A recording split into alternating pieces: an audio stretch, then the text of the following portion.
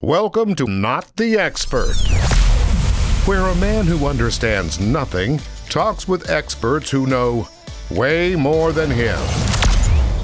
It's your source for sounding smarter than you actually are. Not the Expert Podcast with Sean Hudson. I'm not the expert. You can call me Hudson. I'm joined by Sharon Ritchie. Hi. Sharon, you are the expert when it comes to life as a flight attendant. Obviously, because you are one, you went through the 4-week intensive training to become a flight attendant, and you've been a flight attendant on over 100 flights. Yes. We're going to dive into some of the things that goes into being a flight attendant, some things that passengers do that can really annoy a flight attendant, as well as what goes on behind the scenes. But before we get there, if you want to stay up to date with everything Not the Expert podcast, and if you want to join the conversation and maybe be featured on the next episode, head over to Facebook and search Not the Expert podcast and make sure to like the page. A podcast by a man using technology he doesn't understand. Not the Expert.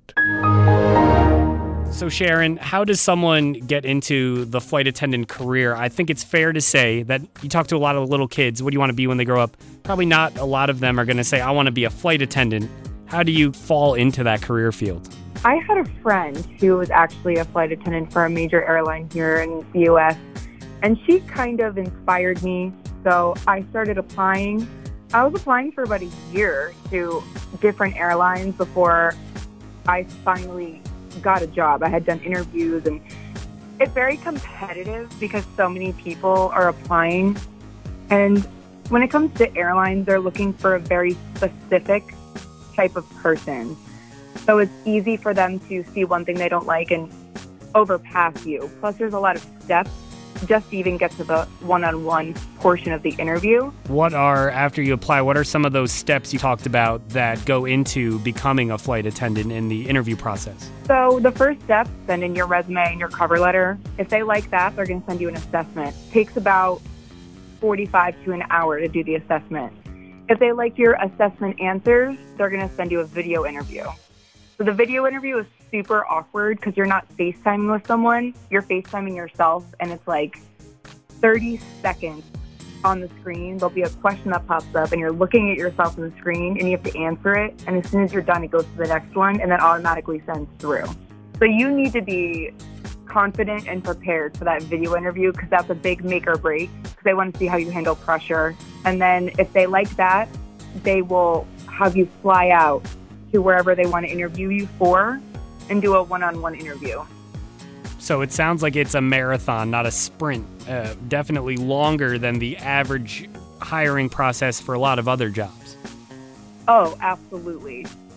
So once you get past the interview process, what happens next? What is the training like to be? Are you certified as a flight attendant? What's that training like, and what is the payoff? Once I was hired, I left for training a month later. So they give you a lot of paperwork, and during that time, that month between getting hired and leaving for initial training, they're going to do your background checks, your drug testing. There's tons of different assessments on you to make sure that you are clear to start training for them. And they give you schematics on each aircraft, airline codes, 200 acronyms to remember that you will be tested on like as soon as you get there. So by the time I got to training, it was 4 weeks long, and it's very, very intense. I actually wasn't prepared for how intense it was going to be because I was thinking, oh, it's just a job, it's just training, but it's a lot more than that because most people think of a flight attendant, they're picturing them as just an air waitress, but you don't realize how serious their job is because they are there to save your life if something goes wrong. And that is really what training is all about, is safety, safety, safety, safety. So training was all day, every day, and we only had 3 days off in that time. And all day long, you're learning about safety and you're getting tested, and it's just very intense and it's very serious. Like, they aren't there to play any games. They will release you, and by releasing, I mean they essentially fire you and you get sent home that day. If you get below even a 90 on a test, because they consider that a failure, like you're not grasping this important information. So we would do our safety drills, such as we had a mock-up aircraft, and we would, like, that functions like a normal aircraft. And you would go in there and you would go through all your emergency evacuation drills. And they even brought us to a pool and took out a raft and made us do a fake water evacuation to really make sure in an emergency they can trust that you understand what you're doing to save lives, which I think is very important. So in the end, if you pass everything, you get certified by the Federal Aviation Association to work on the aircraft. And I have to carry around like my ID everywhere with me that says I'm certified by the FAA to work on this aircraft. That's incredible to me that it really starts before you're even at this training location, that you're memorizing acronyms and there's a lot of stuff you're responsible for without a teacher. Yeah. The hardest part about memorizing all that stuff was that this was my first airline. So a lot of that stuff didn't make any sense to me that I was memorizing. And it was almost hard to memorize it because I didn't understand it. So I would go sit at Starbucks every single day so I had no distractions, forcing all of this stuff into my brain. Like, I had to memorize every airport code that we fly into and different things like ACARS, which is Aircraft Communications and Reporting Systems, that I don't even use. It's for the pilots in the flight deck, but I have to know what these things are. And even the schematics of all of our aircraft. That probably took me the longest to memorize. Right. So you've gone through the training, you've gone through the interview process. Can you take me through, let's say you have an evening flight, what is going on with you? How are you preparing for the flight? What time are you showing up for work? It's a lot of, as a passenger, I only see the plane portion, the part I'm on the plane. What is leading up to that flight? For an evening flight, a lot of times it's going to be a red eye, so you're going to rest up most of your day so that you can be awake and alert for this flight. So they're going to want you to be at the gate about 15 minutes before departure. Once you get to the gate and they've deplaned the previous flight, you're going to show your badge to make sure that your credentials are good to get on. And they're going to let you on the aircraft. Each flight attendant, depending on what position you're flying, will have a compliance zone. Within your compliance zone, you're going to have pre-flight checks of emergency equipment in your zone, as well as your jump seat, which is the foldable seat that us flight attendants will sit in on the aircraft. So pre-flights usually take a couple of minutes in each compliance zone. You're going to check the life raft. You're going to check your jump seat, make sure that your jump seat harness is in good condition, and your emergency equipment, such as your flashlight, your emergency medical kit, survival kits, portable oxygen bottles. You're going to make sure everything, even your door, the pressure system, everything is working and everything is in good condition. Once you make sure everything is good, then you are safe to board. People are safe to board the aircraft. And at that point, once everyone boards, depending on what position you're flying, you're going to make sure that you're in your correct boarding area. So if you're flying in the back of the plane, for example, you're going to be making the pre-departure announcements, making sure everyone is stowing their items correctly, fastening their seatbelts, getting seated as quickly as possible. If you're flying in the mid-cabin, you're going to make sure you're briefing your exit rows, because that is a federal aviation regulation. To brief your exit row, you can actually get fined a lot of money if you're not briefing your exit row to make sure they are willing and able to sit in that exit row in the event of an emergency. Up in the front, if you're flying as a flight leader, you're going to make sure that the captain is getting all of his correct paperwork in order to close that door and push back from the gate. You're going to be looking at everyone as they're boarding just to make sure you don't see anything that's suspicious. Make sure everyone has things that aren't legal to be on the aircraft, because sometimes people will bring stuff that is supposed to be left down at the bottom of the jet bridge to be put into the belly of the aircraft. They won't realize that the gate agent is saying, they'll try bringing it on, such as a stroller, and you need to make sure that you catch that and you're telling them to leave at the bottom of the jet bridge, for example. So everybody has a position they're supposed to be in and a responsibility during boarding. So piggybacking off of that and behind the scenes, now that we've taken off, the plane is in the air, what goes on behind the scenes when the plane is in flight? So you obviously know that we're going to do our cabin service as every airline does. Once we're pretty much done with service, someone is to run trash every 10 minutes. So our aircraft go from 3 to 5 flight attendants depending on which aircraft you're flying on. So say you're on our Airbus A321, which is our largest aircraft. There's 5 flight attendants working. Half the time you're only going to be running trash like twice, because every 10 minutes, depending on how long the flight is, everyone will usually take turns running trash. And then from there, you're usually just trying to pass the time. A lot of times we'll bring cards, we'll bring books. I've gotten super into reading since I've started my career as a flight attendant, I've been like knocking out books because we obviously have no service up in the air. It's not like I can sit there and play on my phone. So to pass the time, I will sit there and I'll read books. And that's what a lot of us actually do. 99.9% of the time, you're working with people you had never met before this trip. So you're usually working with 2 other people from your base, and then 1 to 2 other people are just extra flight attendants that we call chasers, and they can be from any base. They could be from your base or a different base, but we call them galley confessionals. Galleys are basically like the kitchens in the front and the back of the aircraft where we prepare everything and we have all our emergency equipment. Because you're spending potentially 1 to 4 days with this person, and you're in a tiny tube, and then you're in a hotel. You're always with this person. So we almost call them galley confessionals because it's like a therapy session. You're sitting there and you're like trying to make conversation. You start talking about your personal life and are you dating anybody? Are you doing this? How long have you been working with this airline? And you kind of become quick friends, and you almost treat it as a therapy session sometimes. If something's bothering you, you probably won't ever see that person again. Or if you work with them, it's like 2-3 years later you work with them again. So that's pretty much what goes on behind the scenes, is us really trying to pass the time. So now that the plane has landed, what is your job? What is your role once the plane is landed? Because the flight's over, but your job's not over. So first and foremost, we need to disarm our doors for arrival. But once we take off, we have to arm doors for departure. So arming the doors means that you're arming it so that when you open the door in an emergency, a slide will deploy. But you're disarming your doors for arrival because you don't want that slide to deploy because you're safe and you're parked at the gate. Once we disarm our doors, it's really just stamping a smile on your face and telling everybody, have a good day, welcome to Detroit, welcome to Fort Myers, whichever.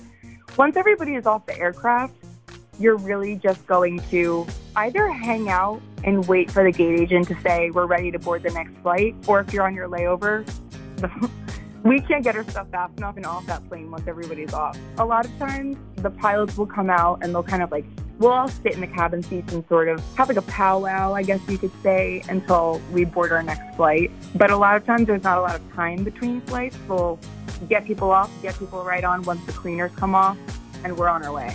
So we've kind of followed your day, pre-flight, mid-flight, post-flight. We've talked behind the scenes. I'm going to try to not get you too heated up about this. But what are some things, common things that passengers do that as a flight attendant, you're like, eyes rolling back in your head, you're like, no way, please don't do that. Here's one thing that all of us, I wake up in the middle of the night cringing, just like thinking about it. But please, for the love of God, do not go into our lavatories barefoot. I know it's the summertime and you're wearing sandals and you probably kick them off, but it is so unsanitary. You don't even realize people will be in there and there's turbulence. They might not have the greatest aim, and now you're going in there barefoot. I won't get too gross, but it is so unsanitary. And I will actually tell people, like, I think you should put your shoes on before you go in there. That really, really annoys us. Also, when people almost talk back to you when you're just trying to do your job. For example, weight and balance is a real thing. So for takeoff, say it's a pretty empty flight. Say it's a flight that holds 228 passengers, but there's only 70 people booked. They're going to separate everybody pretty evenly throughout the aircraft, not just put them all in the front. Because for the plane to take off, it needs to be at an equal weight and balance. It can't be top heavy or back heavy. Everyone needs to be evenly distributed. So if during boarding, I see you moving around the aircraft, I will tell you, I do need you to be in your assigned seat for takeoff, but once we're up in the air and the seatbelt sign is turned off and it's safe for you to move about the cabin, you are free to move wherever you want in the aircraft. People will look at me and tell me that I'm lying, they can do what they want. No, trust me, the pilots in the flight deck can see if the plane is in balance, and they will tell us they need to move people if we can't take off. So it's really annoying when people very openly think you're trying to bully them or something. I'm just trying to get this plane off the ground. Or even with the seatbelt sign, it's turbulent. Just put your seatbelt on. It doesn't take anything away from your day. Just put your seatbelt on and then go back to sleep. Yeah, and it sounds a lot like, hey, I don't make the rules. I'm just enforcing them. Exactly. And if the FAA, as I was saying before, the Federal Aviation Administration, they do check rides. If they're on board and they see us not saying something we're supposed to be saying, again, we can get fined for that and potentially lose our jobs depending on what it is. So like I said previously, if you're flying in the mid-cabin, you need to brief your exit rows to make sure they know they're staying in an exit row and that they are willing and able to assist. You can potentially lose your job or get fined for not doing that briefing because it's a federal aviation regulation to do that. Or say somebody has a backpack on their lap for departure. You need to make sure that that backpack is secured underneath the seat or up in a bin because it can block somebody's egress, which means how they get out during an emergency. Nothing can be blocking anyone's way off the aircraft, and that is a big reason why we're so strict on making sure all of your items are secured for departure. And people don't realize that. They'll just put it between their legs, and I'm like, you don't realize that the person in the window seat, they can trip over that trying to exit this aircraft if there is an emergency. Or people with cross-body bags. That also needs to be secured because you cannot take any items off this aircraft. Say you're going down our slides to exit and you have your cross-body purse on and it punctures a hole in that slide. That slide doubles as a raft if we have a water landing, and now we don't have that raft that holds up to 55 people. So people don't realize that these little things can potentially be life-threatening if it comes to that. And I'm not trying to annoy you. I don't want to say I know more than you, but like I do because I work on this aircraft and I know the safety features and you don't. I'm just letting you know. You are the expert, so you do know more than me. Taking it a step further, Sharon, we just talked about common things that passengers do that probably add up and they're annoying, but they're little things. Do you have an appropriate story? Appropriate, I want to emphasize that. The worst passenger experience ever. One person you're like, listen, never come back. Take your things, get out.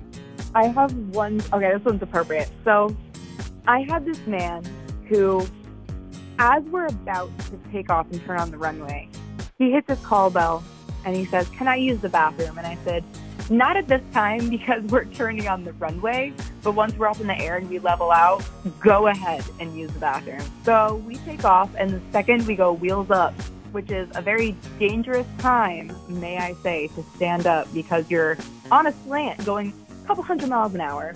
This man stands up and starts walking back towards the back lavatories. And I'm yelling from my jump seat, sir, you need to sit down. It isn't safe to be up. You need to sit down. And he's yelling, I have to use the bathroom. And he sits down on the floor and he's screaming at me. Now people are turning and looking. You're inhumane. How dare you not let me use the bathroom? But I'm trying to tell him it's not safe for me to stand up. You're not allowed to stand up. Once we level out, you're more than welcome to use the bathroom, but you need to wait like just a minute, please. Because we did have a flight attendant where they had the same situation and a man stood up and he fell because we're at an angle and he snapped her wrist. So it is not safe to be up. I can't stress that enough.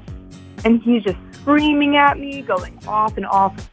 He finally sits down, gets up to use the bathroom when it's safe, sits down again. And then later on the flight, he's smoking in the bathroom and setting up our smoke detectors. It is not safe to smoke in an aircraft. Not only can you start a fire, and we're up at 40,000 feet in the air, but this is all recirculated air.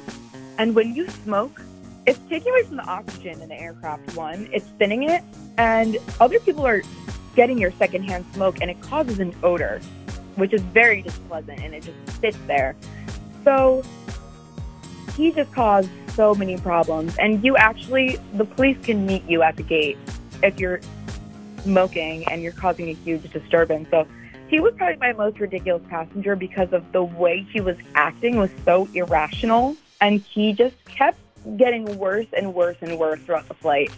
So out of my appropriate stories, that's probably my most ridiculous appropriate story.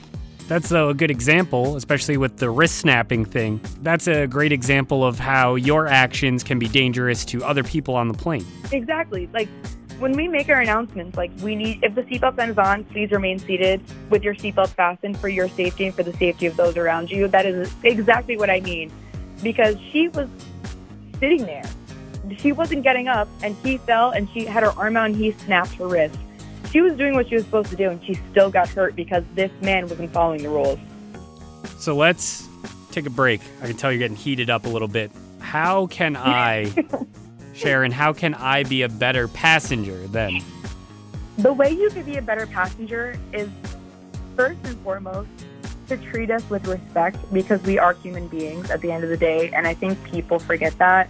A lot of people get angered by things going on in the airport that have nothing to do with us, let me just say. So say one of our gate agents charges you for a bag and you're really mad at them, or they didn't give you the seat assignment you wanted.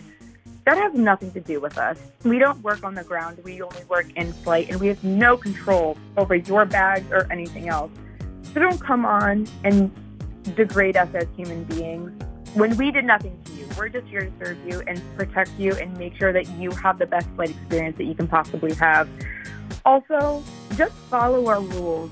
That's another thing we ask. It's so simple. If we say stay seated, the seatbelt fastened, just stay seated. If we tell you this is X amount of dollars, don't try and argue with us like it's instantly going to become free because all of a sudden you're upset. That's not how it works. So it's just the little things that can make our experience better as well, because we are also on this flight with you, and a lot of times we have 2 to 3 other flights after your flight with people who will probably act the same way. So if you can make our experience better, we can make your experience better, is the gist. So here's the what's in it for me part, because I'm a better passenger, right? I know all this knowledge. I'm equipped with it. I got more tools in my toolbox, so to speak. I need you to be honest. 100% transparency. Sharon, how do I get upgraded to first class for free? I'm poor. I can't afford first class.